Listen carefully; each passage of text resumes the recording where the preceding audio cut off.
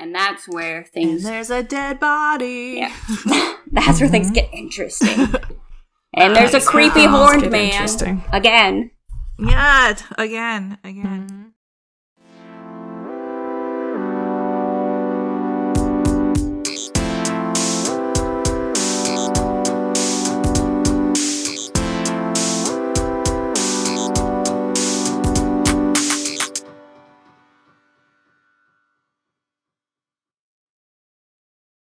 Hello, everyone, and welcome to episode 2 of Bookstore Bitches. This is our first book club episode. If you tuned into our very first episode, that was our introduction and book talk. And today is book club, so we will be discussing the first half of our amazing monthly book, House of Hollow, by Crystal Sutherland. Hi, guys. Hello. Hi. I'm so excited to finally talk about this book. I know, we've been waiting for, a week? Yeah. Mm-hmm. I'm excited to talk about it so that we can continue to read it. Exactly. I shouldn't have finished reading it so soon because I need to, spread it out. But once I start reading it, I'm just I just keep going, and I just want to keep finishing it. And then we get to the end of the section, and I'm like, shit, what am I going to do for the next 5 days or however long? Until we can move on. And we didn't even realize, when you did the chapter breakdowns, obviously we didn't realize that stopping at chapter 12 was going to be, such a pivotal moment. You know? I know. How would we know? I completely just planned it on the amount of pages per chapter, really. I wanted the pages to be around 60 to 80-ish pages. And where we ended, man, I know. It's crazy. It was rough. It was rough. Okay. So let's start from the beginning and just kind of go through what everyone's thoughts were, in the first couple of chapters. Yeah, totally. What are some big things that stuck out to you or, So the first thing in my notes is about that weird kiss that happens in the prologue. You guys know what I'm talking about?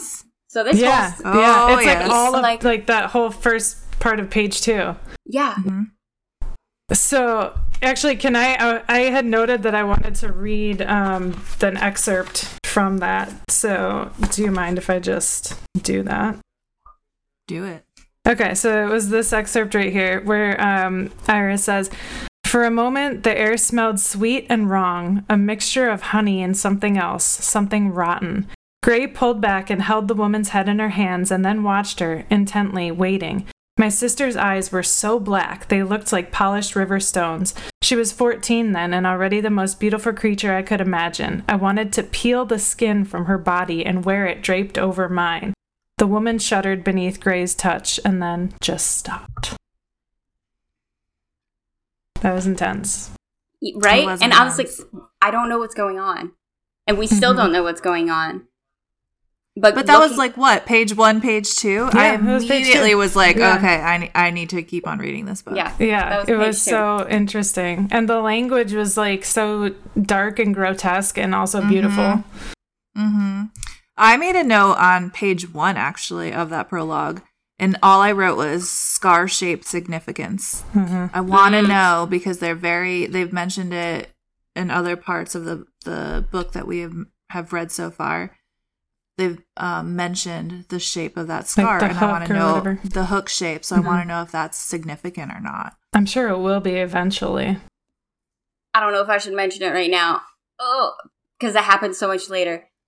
But there's a part where Vivi talks about a memory that she has of Iris. And that all she says is I don't know where it is right now, but all she says is something along the lines of what type of girl cuts little girls' throats or something along those lines. Oh, yeah. So I marked something about that too. Mm-hmm. Yeah. So later. Do you want to talk about it later or you want to talk about it now? There's so much, it goes so back and forth because there's things that are there are breadcrumbs that are given to us in this prologue and in the beginning few chapters that start to make sense now that we're in the middle pages of the book.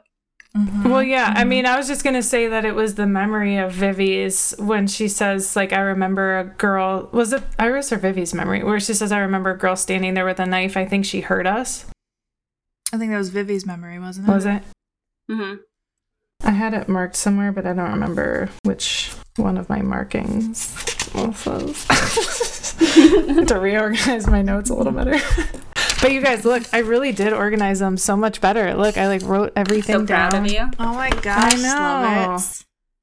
I know, because it was, for those of you who can't see, oh my god, so embarrassing just holding it up. For those of you who can't see, my book has all different shapes and sizes of Post-its just like ripped and torn and put in it, and it's bad.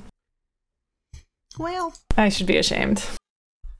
See, listen, I like the aesthetic you're the only of one mine. who has to know your chaos. I know, that's true.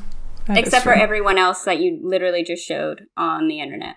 They also That's know true. now. Now my secret is out, and They know your secret, but they don't have to know like exactly how your thought chaotic process. my brain Yeah. I think As long as you can understand your own Post-its, that's all that matters. Yeah, I guess so. Okay, so We'll see. Anyway, back to this prologue. Yes. So we've got these weird scars on the girls' necks. And then we've got this weird kiss that Gray uses to subdue this random woman that broke into the house. That we also don't get an explanation of, like, why did this woman break in? Who is she? What is she doing? No idea. Nothing at all.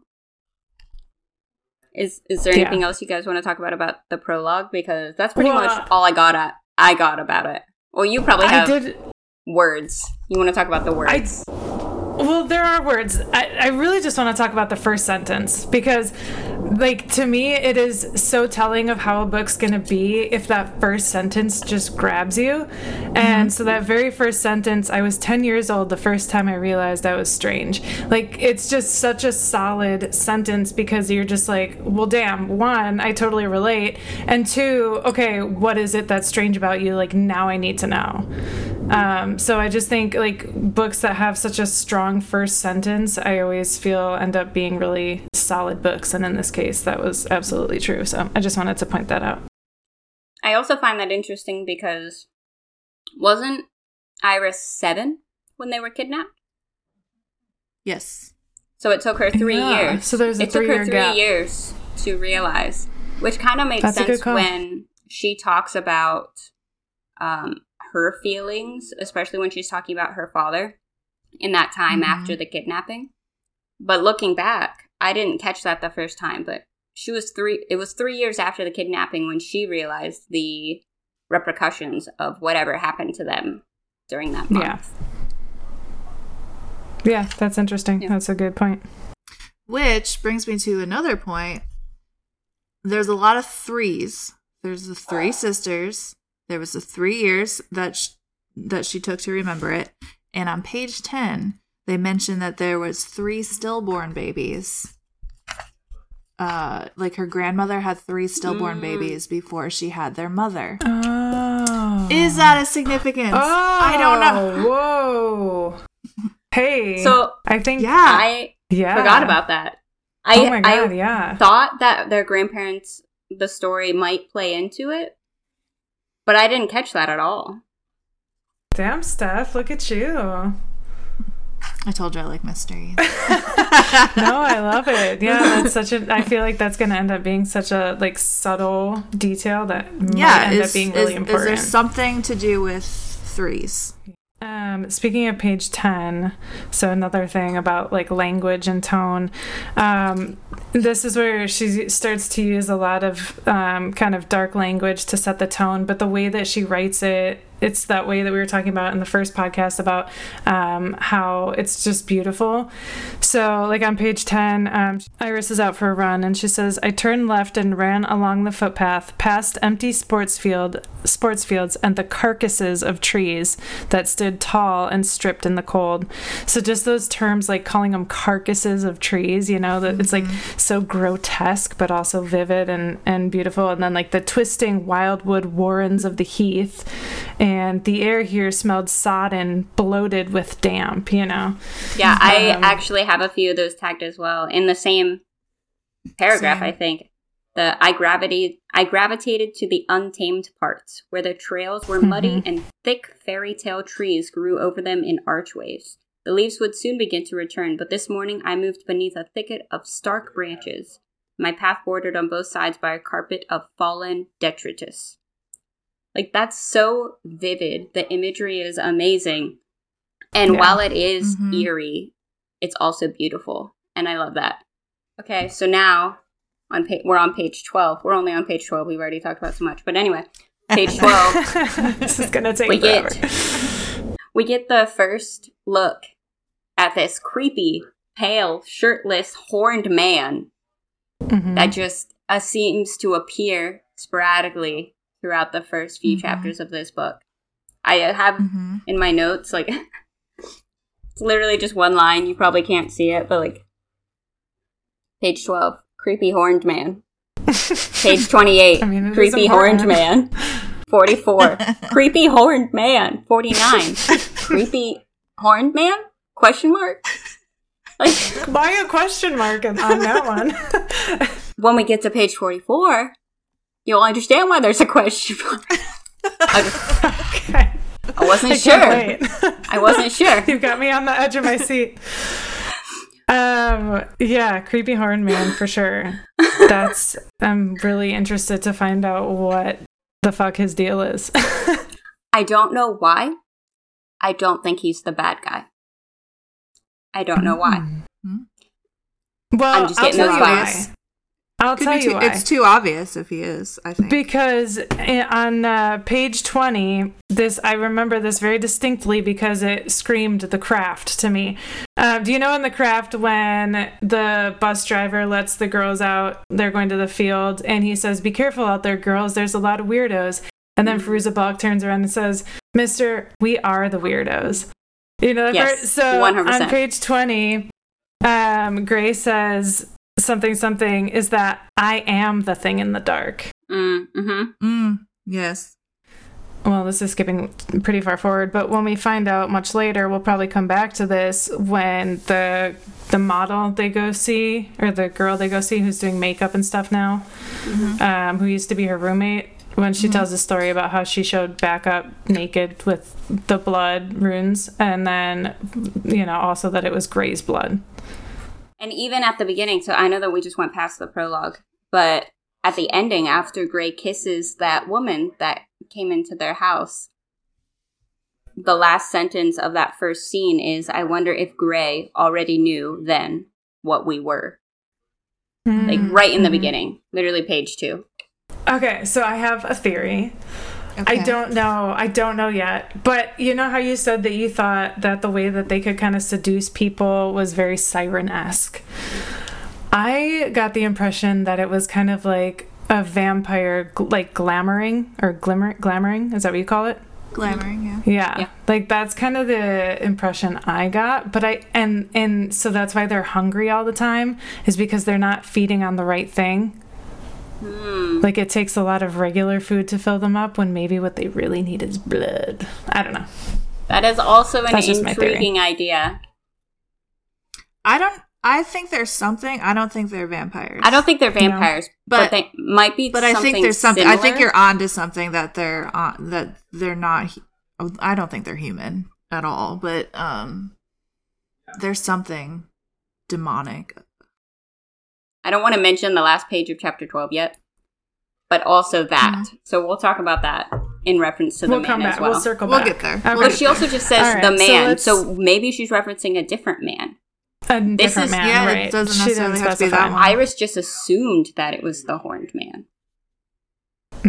Very true. Yeah, that might just be to throw us off. Totally. I want to talk about the verbiage on the top of page 13. I stayed alert while I ran home, the way women do. One AirPod out, a sharp slice of adrenaline carving up the line of my spine. A passing cab driver laughed at me, and a man out for his first cigarette of the day told me I was beautiful, told me to smile. Both left a prickle of fright and anger in my gut, but I kept running, and they faded back into the white noise of the city. The whole verbiage, about women and just being out in society, and how just because we're female and existing, that gives people, mostly men, the right to just accost us when we're just trying to go out for a run. Walk to school. Yeah, for sure. And I highlighted that she mentions multiple times how society says, like, it's based on how the woman was dressed. Like, oh, they'll say she was asking for it. Exactly. And she says that like multiple times in the book, and I just kept thinking, like, it's so fucked up, but it's so true. Like, that people still have that perception of just because a woman is dressed a certain way that, you know, she deserves what she got, or that she was asking for, you know, to be sexually assaulted or raped or whatever. And it's just like, ugh, it's so gross. Yeah. Yeah, and I like that it is just a passing point in the story. I don't want to say that it's just a passing point, but it's just in there nonchalantly, because it's not something that normally gets the spotlight in day-to-day life. It's just something that we have to live with and has just become the usual. And in the book, it's literally just something that happens. It's just another part of the setting. She's a female. She has to deal with it. Yep. Which is terrible. Yeah. No, for sure. All right. Yeah. So my next note isn't until 22, Steph. So if you got something on 18, go for it. I just, I know we kind of knew it based on, I think just the normal synopsis of the book. But on page 18, it really got into the changes in their physical appearance. And talking about that appetites where they can never eat enough. And we really got into it with the, our eyes turned black, our hair turned white, our skin began to smell like milk and the earth after rain. We were always hungry, but never seemed to gain weight. We ate and ate and ate. We even chewed in our sleep, grinding down our baby teeth and sometimes biting our tongues and cheeks. So we woke with blood-stained lips. That's not the first time. Well, that is the first time, but that's not the only time that she mentions waking up with a taste of blood in her mouth either. No, it's not the first time she mentioned it, but it is the first time that she really went into detail of the changes that the sisters went through. Yeah, I agree. I'm just trying to point out the fact that this might play into what Amy was saying. Multiple times, Iris. That's why I'm nodding. Iris mentions that she wakes with the coppery tang of blood on her mouth. But she also specifies that it's her blood, which is kind of strange. I don't know. We'll see. Yes. We'll see. But I'm just wondering if they can't be sated with anything but blood, you know? I don't know. We'll see. Do any of you guys have anything before the kiss with Iris and Justine? On page 21, I did mention the fact that the officers refused to be in the same room as the children, citing shared nightmares after taking their statements. That is also intriguing. I didn't take the note, but that also caught my attention. People are afraid of these kids. Yeah. I mean, they had the same nightmare after talking to the kids. And this is before any of their physical changes happened, too. Right. This was right after they were found. Yeah. Interesting. Well, and then, as we get into it, we find out, of course, the vibe that they leave behind, at that apartment of Gray's. And then we find out that her parents couldn't sell their house either because, anytime somebody came in, they thought the vibe was really strange or ominous or... Yeah, they leave, an energy signature that's tied to their emotions. And how they said that Gray was unhappy in that apartment, and that unhappiness and that energy related to it stayed there in that apartment. It permeated the walls, So on 22, what I wanted to mention was that's the first appearance of the white flowers that start to appear everywhere. She finds the documents that her mother has kept about their disappearance. And in it was that picture of Gray with the white flowers growing out of her eyes. That just, it caught me. not only the imagery, but the idea of something alive growing out of something flat and inanimate. Right. So it's out of something two-dimensional. Yeah. Yes. For sure. Well, because as we get into the second part of the first half, they do become a lot more prevalent, and I want to say they almost kind of become invasive. You know what I mean? Like, that's kind of the feeling that they give me, is like they're just becoming invasive in like this whole situation. Like, what are they, and what is causing them to be everywhere? And then, you know, we'll probably talk about this too, but like, I don't know if I should bring it up yet, but like with Iris's arm, we'll get to that. But Vivi's arm. Yeah. But yes. Okay. Chapter 3. We're on chapter 3 now. I think this is also when we start to see the drastic differences between the girls.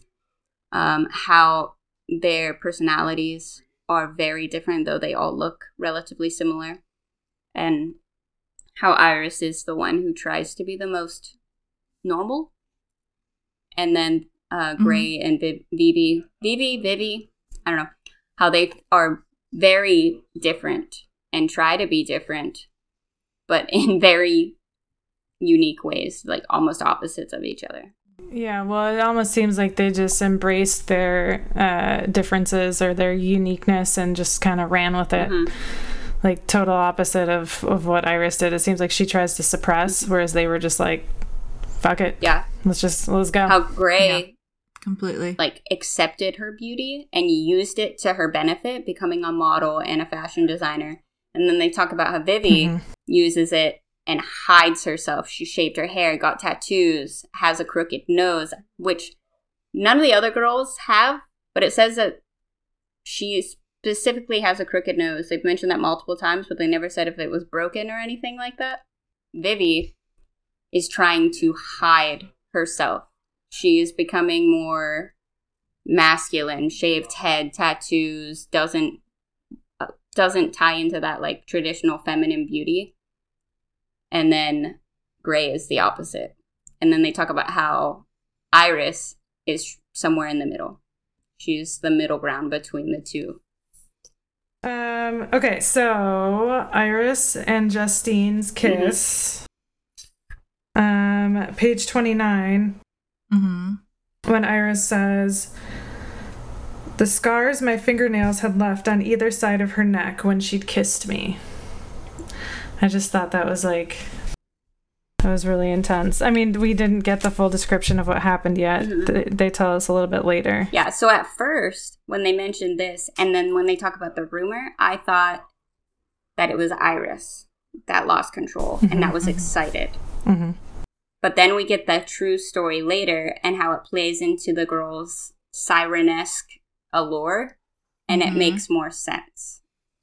Because if somebody was attacking me, I would probably dig my nails in too. Not gonna lie. You get the impression that Iris did something bad, but then we find out, no, it's the opposite. Yeah, I feel like she's really playing it up, where initially the girls do seem to be the, not the bad guys, but like, they're the weird ones. They're the ones causing all the problems. But as we're going through the book, it's not that they're causing problems, it's just that they're different and society doesn't know what to do with them.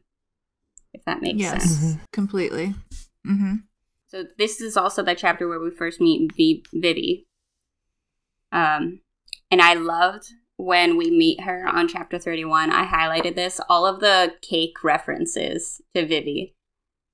Because not only is she's like an actual rock star, like her character is the bass player in some band, but Crystal Sutherland is also using lyrics from the band Cake to describe her appearance as well. And I think that is great imagery, and it really just ties with her character. Where it says, like, she was dressed like that old Cake song in a short skirt and a long jacket. And then she does it again later on where she uses the Cake song down near the bottom of 31 where it says, "I thought of the Cake song again, a voice that is dark like tinted glass." And I just love that. I think that was a great reference. It was very smart, yes. Yeah. That is beautiful imagery. I do like that. You know what caught my attention right after that is when Iris says to Vivi, God, you smell terrible. What is that? And then Vivi says, that noxious stench would be Gray's perfume. And then as we go forward, we realize that scent is like something that Iris keeps smelling all over the place, you know, pertaining to Gray, pertaining to the Bullhorn Man, pertaining to the woods. And I'm just wondering what the importance is of this fragrance. And, you know, because it's Gray's and it's become this like huge part of her fashion line and her fame, I wonder if other people feel the same way about the scent that Iris does. You know what I mean? Because, like, would people love it if it really smelled half rotten? Mm-hmm. So I wonder what the connection is there, or, like, what it is about that fragrance that Iris is so turned off by or finds so, like, disgusting. So I've thought about this as well. At first, when I ran across that, I thought that people were wearing it and buying it because of the name. She's a super popular fashion model. So wearing it or having that name on their person gives them a certain status. It's the same thing with like these ugly $500 purses that people wear everywhere. But they wear them and they spend money on them because of the name. Or like the dirty tennis shoes. Exactly. Yeah. Like why? But anyway. And she's a mystery to people. Mm-hmm. Like, yes, she's famous and popular, but still nobody knows what happened to her or her sister, so she's still like a huge mystery. So that could be like part of the allure to it. But then I started to think about, I'm gonna make a Harry Potter reference, and I'm sorry. I don't remember. I don't remember what the creatures' names are, but the horse-like creatures that pull the carriages that no one can see. Oh, yeah. No one can see them unless that they've witnessed death. God. I knew what they were called until this moment. Same. Until you put me on the spot and I had to think of it. We're going to have to pause this because I need to find out.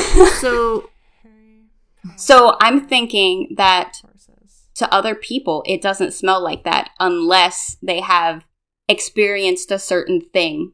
Whether they had... Whatever the three of them experience. Or, I'm thinking the experience is... So they also mention that Tyler is different and their powers don't work toward Tyler, and we don't know why at first, but then we find out that he died and he was resuscitated, and that I think that brush with death, or that going into the beyond and coming back, that might be the trigger. That might be the trigger. That might be the connection. Yeah, because they talk about the halfway. Okay, I'm going too far. Okay, hold on. Yeah. Also, thestrals. Yes. Thestrals. Mm-hmm. So I got thestral vibes. Thank you, Google. So, do we think that the girls died and were brought back as something else? I don't think they died. I think that they... I think they almost died? See, I think they might have died, but we don't have to have the same opinion. See, I think they might have gone to the place that people die, but I don't think they died themselves. Because they talk about a doorway. Mm-hmm. So she might... It would be like visiting the underworld and coming back, but never really dying yourself. Going back to your theory on Tyler, though, I can't recall off the top of my head right now. Did he ever talk about the scent and how he thought it smelled? I don't recall. I didn't tag or highlight anything about him. Yeah, I can't remember if he said anything about that. When we get to the chapters about all three of them visiting her apartment, I feel like that is where he would mention it if he did. If it was there, yeah. Yeah, so maybe. On page 41, I wrote, 41, confirmation of gayness. Was literally what nice. That's literally what I wrote. Because I was getting the vibes. I mean, yeah, we talked about the kiss, but like, and how each one of them is different as well. As with all things, each one is different. We've got gay, bisexual, and straight. which I think plays into... They talk about that. They talk about the differences in the girls back on page 34 as well. I marked that, where we really got into their personalities, their different personalities. It mentions... first of all, I liked how it mentions... We're talking about Gray is supposed to show up to meet them, and she hasn't shown up. And Iris mentions that they're always a set, never a pair. Without Gray, I felt unanchored somehow, like the internal hierarchy of our sisterhood had collapsed into chaos. And then it goes on to say we all knew our roles. Gray was the boss, the leader, the captain, the one who took charge and made decisions and forged ahead. Vivi was the fun assistant, the suggester of mischief, the teller of jokes, the wild one. But even with her, that part's not important. But then we get going, and then she continues to say that my role was to be the youngest, the baby, a thing to be protected. Mm-hmm. So it kind of says what their roles as sisters were. But I love that part where they were always a set, never a pair. It just showed how close that they were. I agree to an extent. I think Iris thought that they were close, but then it also mentions on page 35, and I quote, "She was a general and we were her small but fiercely loyal army. If Gray jumped off a bridge, would you?" My mother had asked me once. So yes, they were close, but they weren't equal. They were but a hierarchy. Yeah. Right above that, if Gray were going to jump off a bridge, though, right above that it said, "I didn't follow my sister, I was my sister." Mm-hmm. So I think, I don't want to say it, but Gray has the ability to make people want her. And it feels like, as we're reading, that Iris's attachment to Gray is more than just a little sister to an older sister. Yes, little sisters are going to worship their older sister, but this feels almost obsessive and compulsive. Yeah, I mean, so you think says it's superficial? I am my sister. That's it's weird. Yeah. And so this points out that Gray is their leader. And when we go back and think about how Gray may or may not have memories and might know what they are, but she's a leader and doesn't want them to know, and she never disperses that information. I think that role, the role there, is going to play a part in this as well. I think as they start to learn more about, because they've already learned how much Gray was keeping from them. True. And I feel like they're going to start to learn so much about her, and I feel like things are definitely going to change in their relationship, at least temporarily. But real quick, can I just, because I did finally find that thing that I was looking for. So when we were talking about if they died or if they were almost dead or what happened, I don't know. One of them says, "Do you remember what Gray used to say about missing people? Some people go missing because they want to. Some go missing because they're taken. And then there are the others, those who go missing because they fall through a gap somewhere and can't claw their way back. The halfway was a story," I said. "I know, that doesn't mean it can't be true." So I think that maybe you were right that they didn't fully die, but they were in the in-between. Yeah. To me, that is them going to a alternate universe or a parallel universe or another aspect of our world. This is the world of the living, and there's another world of the dead, and then there's a world of where the spirits are in between. Like a limbo. Yeah, exactly. And they mention that, how it's like a limbo. I have that highlighted on 89 where they start talking about the halfway, as Gray called it.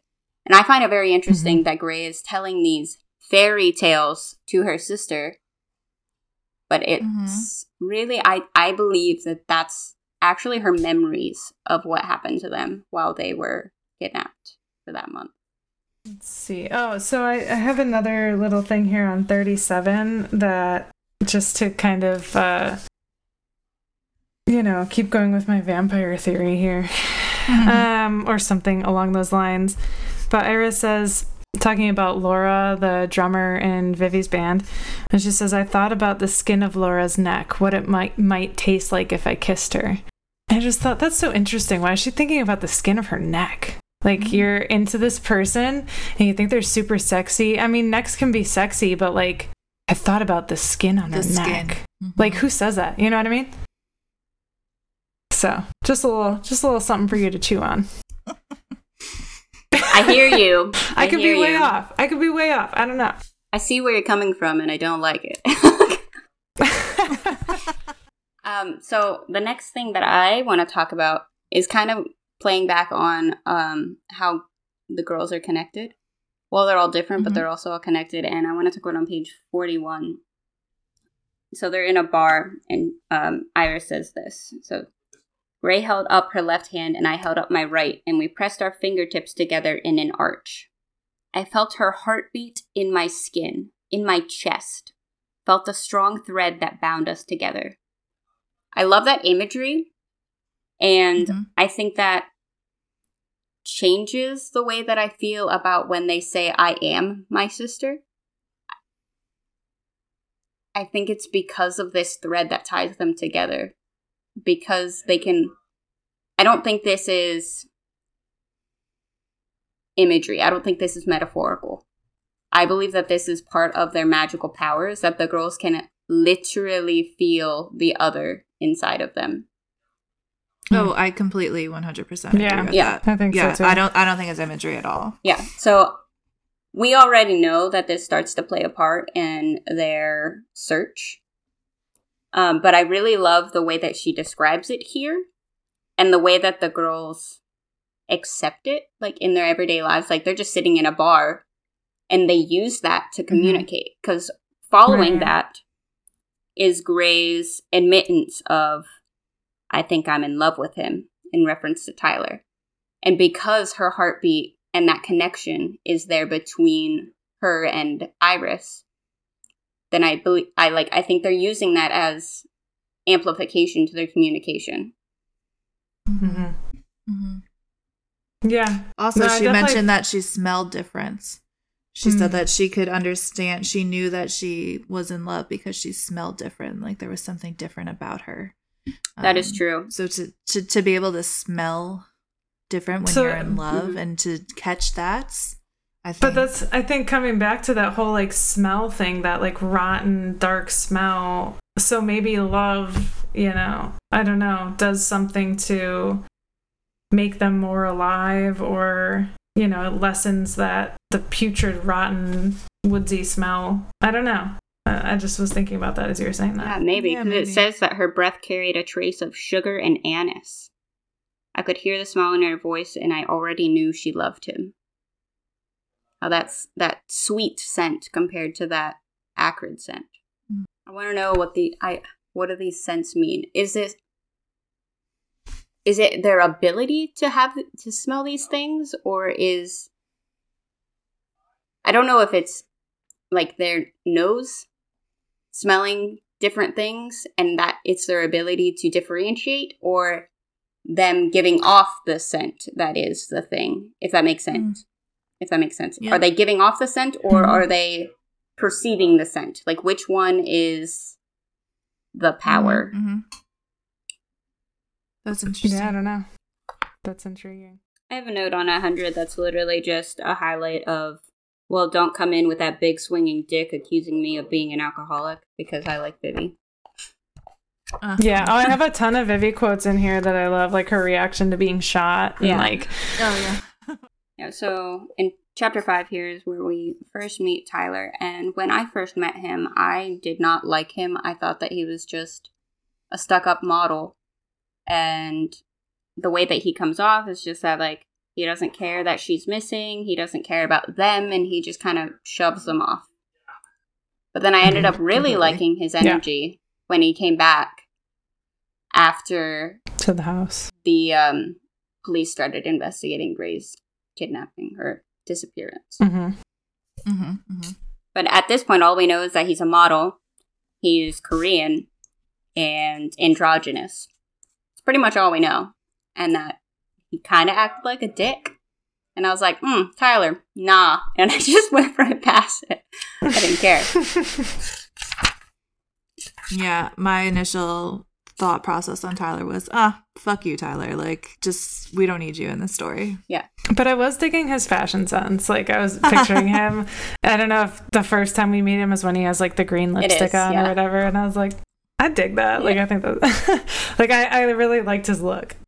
What I thought was funny about when they first met him was when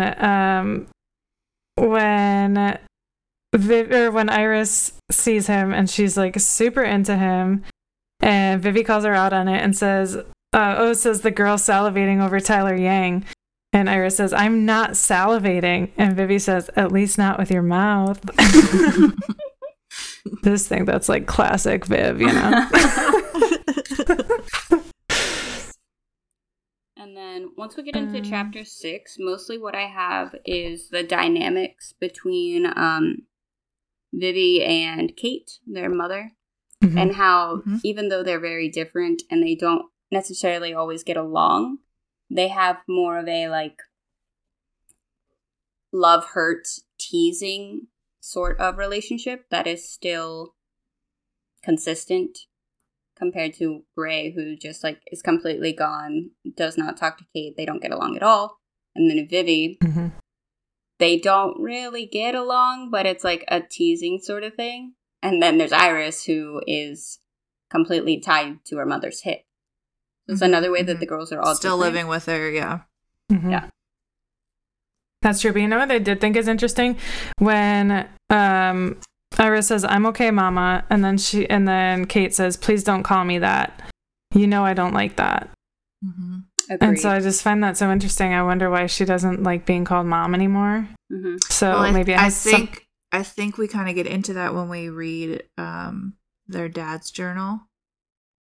And then the last thing I have in the first part of our reading, the reading from the first week, is at the end of chapter 6, where we get into the father's delusions. And we have this paragraph that says, the sudden violence of it made me hyperventilate. For years, as my father's delusions had swollen inside his mind, I'd become more and more afraid that he would hurt us, put a pillow over our faces while we slept. It wasn't unusual to wake in the middle of the night to his shadowy form hovering at the end of my bed, whispering softly, "Who are you? What are you?" Yet even as the spools of himself unraveled, he never laid a finger on us. And that is the first real explanation of their father that we get, is just him being insane and wondering what the girls are. Not that they're his daughters or that like he loves them, but him being in this mental state where she's terrified of him and that he may kill them in their sleep. Yeah, because he doesn't believe that it's his children anymore. That they are his children anymore. In his journal, the last thing he says is, "My daughters are dead." True. That's the last line of his journal. And what I was getting at with the mom in his journal was he wrote, "She is so thin, she gives all of her food to the children and barely eats anything herself. They are draining us of life." So while he mentions that he sees a change in the daughters and he's afraid of them, he flat out says, "I'm afraid of them. I'm afraid of her," in regard to Gray. He keeps saying, like, why can't Kate see what I see? But maybe she does see it. Maybe she didn't voice it then, but I don't know. I just have this feeling that she doesn't want to be called mom anymore because she knows that they're draining her of life in some way. Like, maybe she didn't mention it to her husband or anything like that, but I think in some form or another, she knew that they were draining her and they're just not her children anymore. Yeah. Well, yeah, maybe she knows that they're not her children, but she still is like holding on hope them in there something. Somewhere. Yeah. Maybe especially with Iris, she still sees a little bit of her in there, which is why she's like holding on to Iris for dear life. Yeah. I wonder if it is some hope, some motherly instinct, or if one of the girls has intentionally or unintentionally put a spell on her and has used their allure to make her not be able to completely, like, disown them. Iris?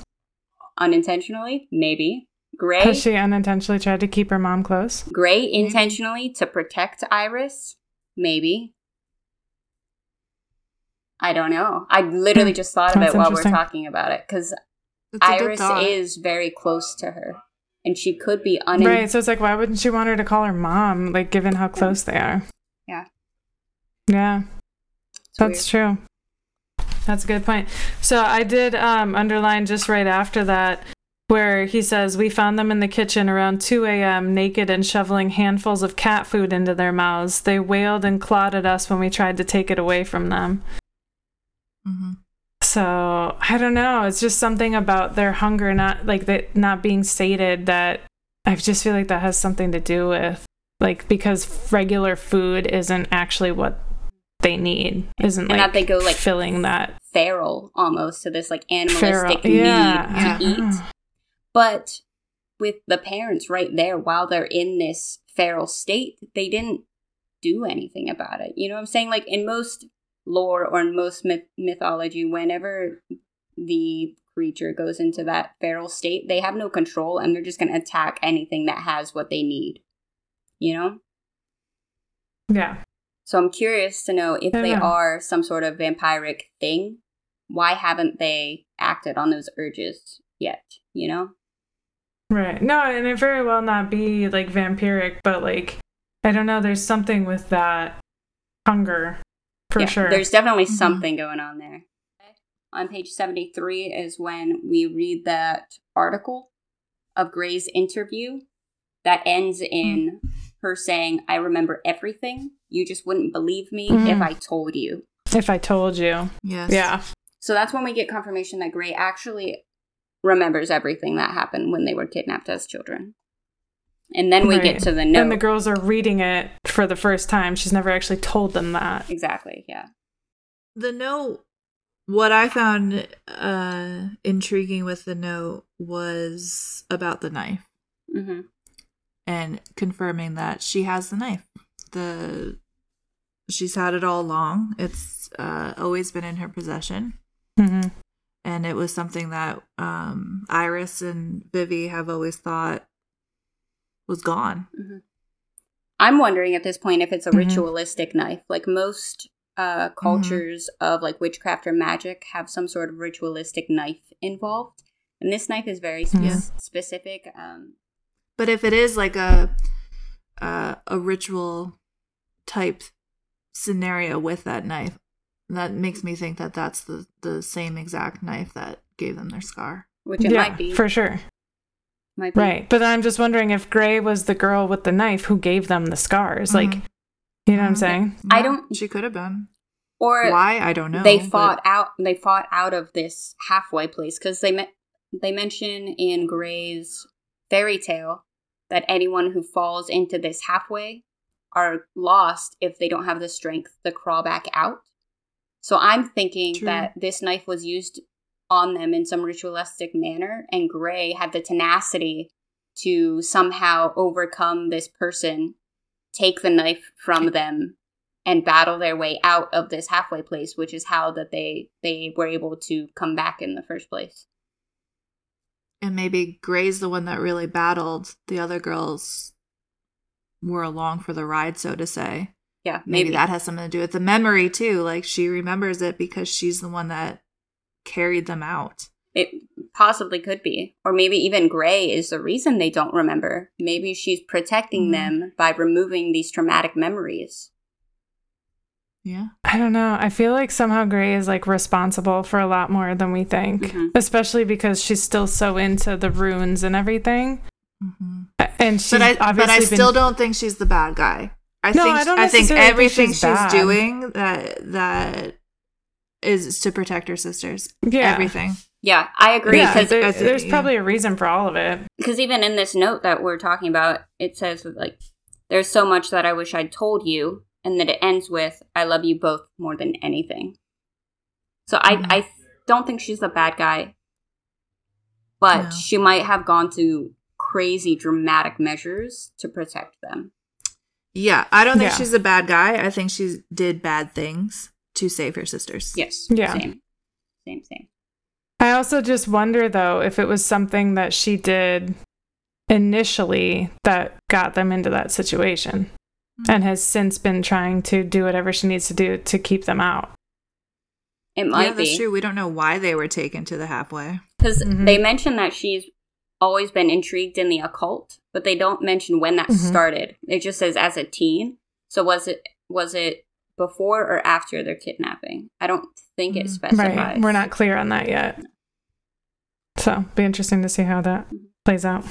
For sure. Yeah. So then after this, they go to her apartment, and they don't find much. They go to her fake apartment, and then they go to her real apartment. That is actually where all of her ritualistic runes, tarot, like all of her other things are. And that's where things... And there's a dead body. Yeah. That's where things get interesting. And there's a creepy horned man. Again. Yeah, again. Again. There are flowers again in this particular scene, and they were growing out of the dead man's body. Yes, they were. Creepy. It's creepy. Again, though, this is where I keep saying it's creepy but beautiful. True. There's also the smell. So the smell of the darkest part of the forest, the smell of Gray's perfume, the smell of the missing month.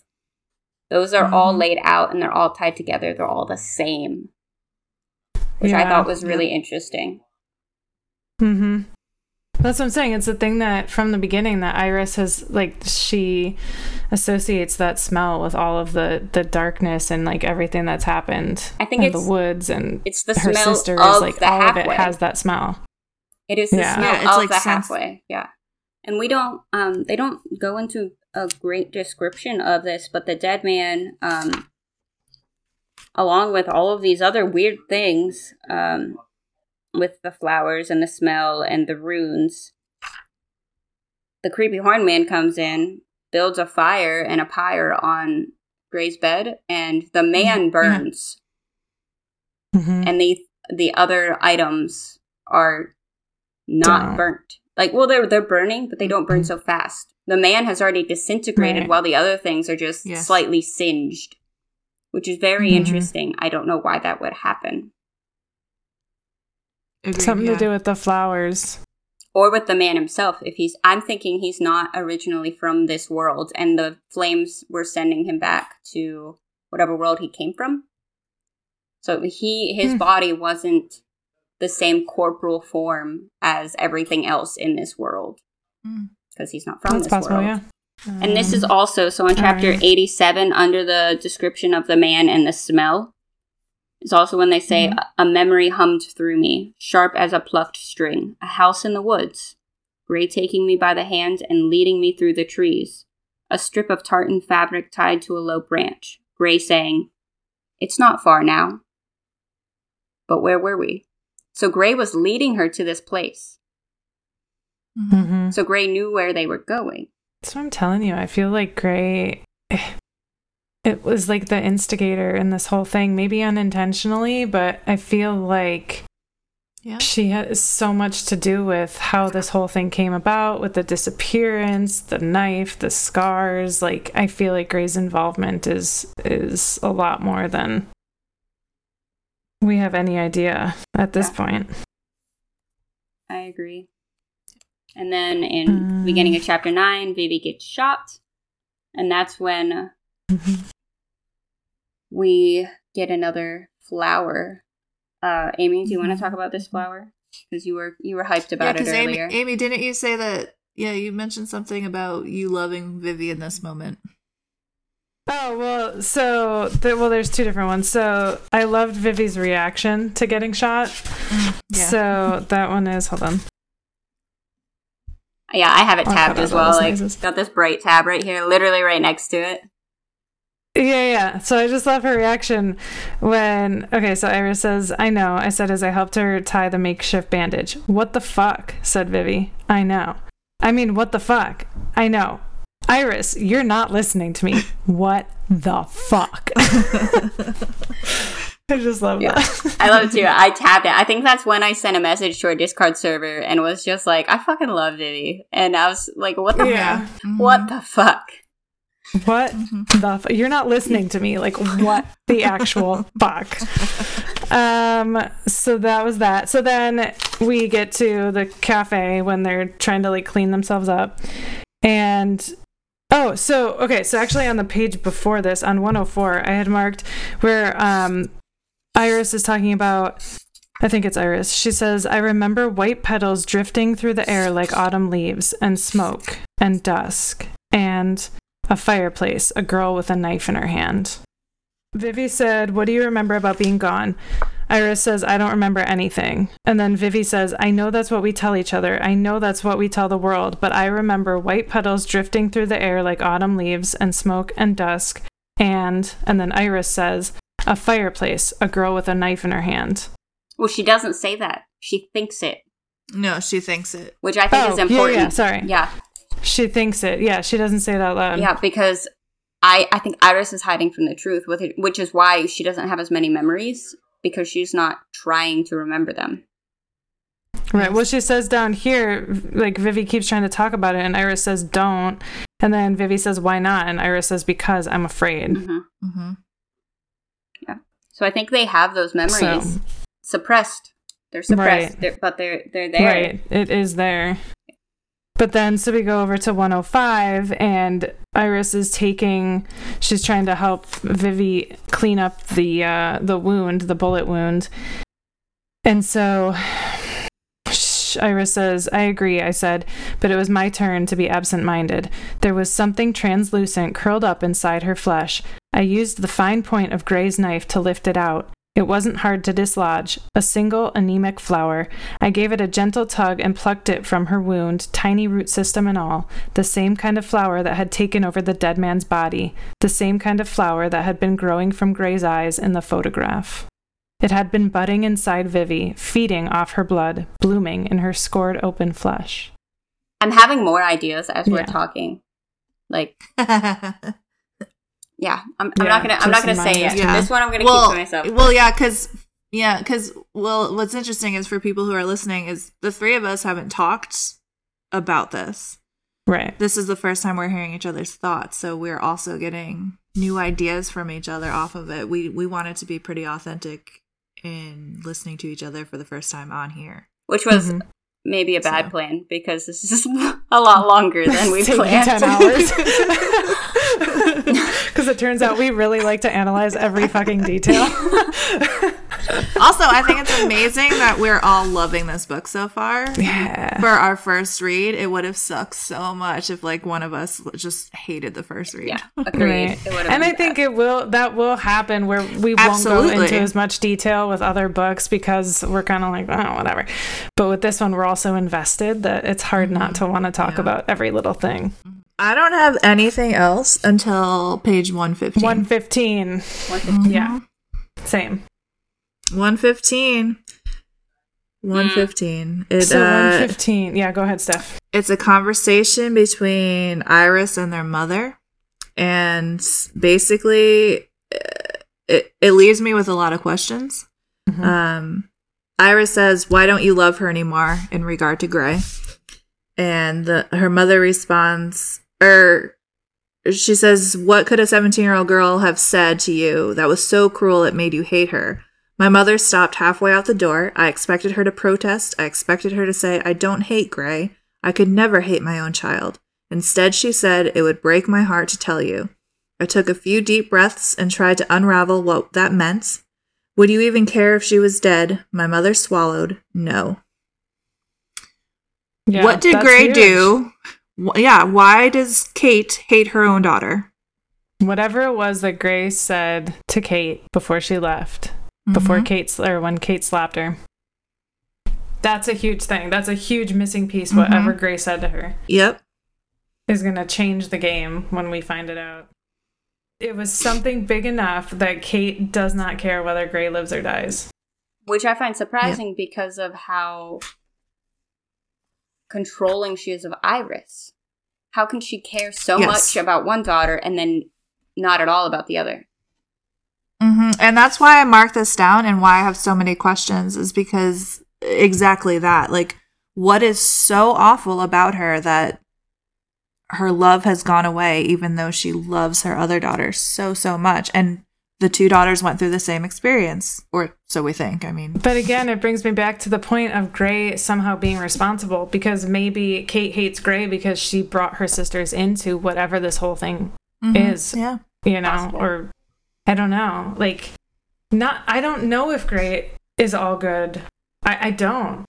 I don't think that she would do anything to, you know, intentionally put her sisters in danger, but I think she did something, and she's like in some way responsible for a lot of this, and Kate knows it. I don't know. Yeah. That's just the vibe I'm getting. My next thing is really just nothing really specific, just that Tyler comes back on chapter or on page 116, and he actually shows some personality now. And I actually really like the energy that he brings in. Do I like that he's totally like high as fuck and completely drunk off his ass? No. Whatever. He's dealing with it. But in his own way. I end up liking what he brings to the dynamic of the girls and the little search party that's going on. Yeah, I agree. Yeah. He's grown on me since the first fuck you, Tyler moment. Right. We're starting to get a full picture of who he is. Like, I marked... He just obviously was a little wounded. His pride was wounded. Yeah. When they first met him. Like, I marked a paragraph on the top of 122. And this is the morning after he was totally drunk and passed out on their kitchen floor. So, it says, Tyler burst into the room then. Floral shirt crumpled, eyes wide, hair wild atop his head. Yulia Vasilik, he said, pointing at me. Yes! Then, as quickly as he appeared, he was gone again. Like, what? What? Yeah. And I thought that was just it. Like, I was like, what the fuck, Tyler? What?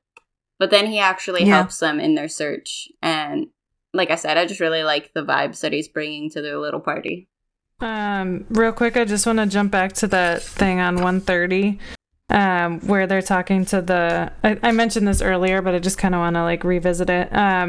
They're talking to the girl who used to be a model with Gray and live with her, and then now she's just like a makeup artist because she can't, what'd she say? She can't, like, her whole life has basically been ruined because she can't sleep. She can't stop like thinking about everything that happened. And so she says to them, they left something out of the news report.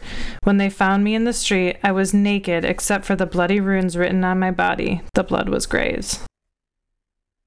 Which goes back to the dead man in her apartment, because didn't he have the same thing written on his body? He did. He also had bloody runes, and the bull skull man also had bloody runes on his chest. Yeah. Yes. But we don't know what any of this means yet. Page 135 is when they find the wall in the apartment. And Tyler can smell it. He says, "Oh, something's dead." Tyler said, dry heaving. So he can smell it. He can feel it. He's also getting sick at this point. And that's when they pull away a chunk of the wall, and then some more. Big clops of it falling to the ground like mud. The plaster was gelatinous, barely even solid. No, something alive, she said as she held a piece of the wall up to me. It reeked, but one side of it was covered in the little white flowers. The same flowers that had been growing in Vivi, the same flowers Gray stitched into lace in her gowns. Okay, so then they're tearing away at the wall. They, they figure out that they need to move the bookshelf.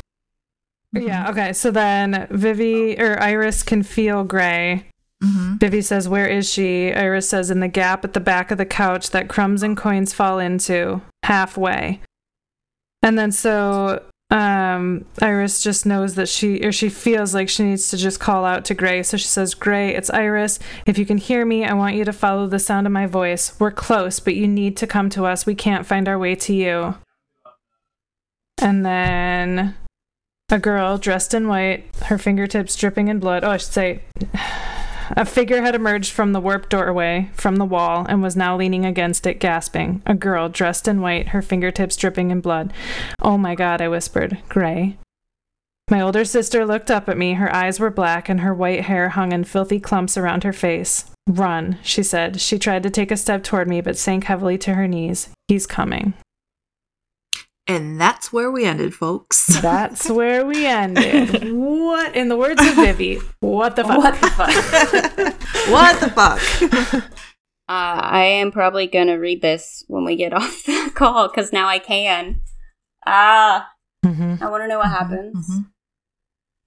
Same. So obviously, because this is a podcast, we, the three of us could talk about this book forever, and we could go through every single little detail, and just comb through it from start to finish. But, we have to be concise, and stick to like a certain amount of time. So if there's stuff that we missed or didn't address or that we cut out from this episode that you as the listener want to discuss or think is really important, we encourage you to join us in our Discord discussion and on our IG, any of our social platforms where you can find us and connect with us, and just give us some of your thoughts, opinions, insights. What do you think is going on? Let us know kind of where you guys are at, and if you're as into this book as we are, and we'd just love to have more community. Just join in with us as we explore this crazy book. Yeah, I could totally talk about this book more. I mean, I've only read half of it, and we've talked for almost 2 hours now, and I could keep going. Yeah. So, all right, so let's just do a quick wrap up. This has been our first book club, our second episode of the podcast. We talked about chapters 1 through 12 of House of Hollow by Crystal Sutherland. Next week will be another book talk. We haven't really decided on the topic, so stay on our social medias and click the bell and subscribe to keep up to date with that. Next week will be a book talk, us chatting, maybe giving out some reviews or some recommendations. Following that, we will be doing another book club. We will be finishing House of Hollow by Crystal Sutherland. So if you like the book, if you liked this little book club podcast, then follow along, and we will be back to talk some more. All right, guys. Well, can't wait to talk more. And listeners, we'll see you guys back here. And everyone, have a fabulous night. See you guys. Bye, bitches. Okay. Bye. Bye.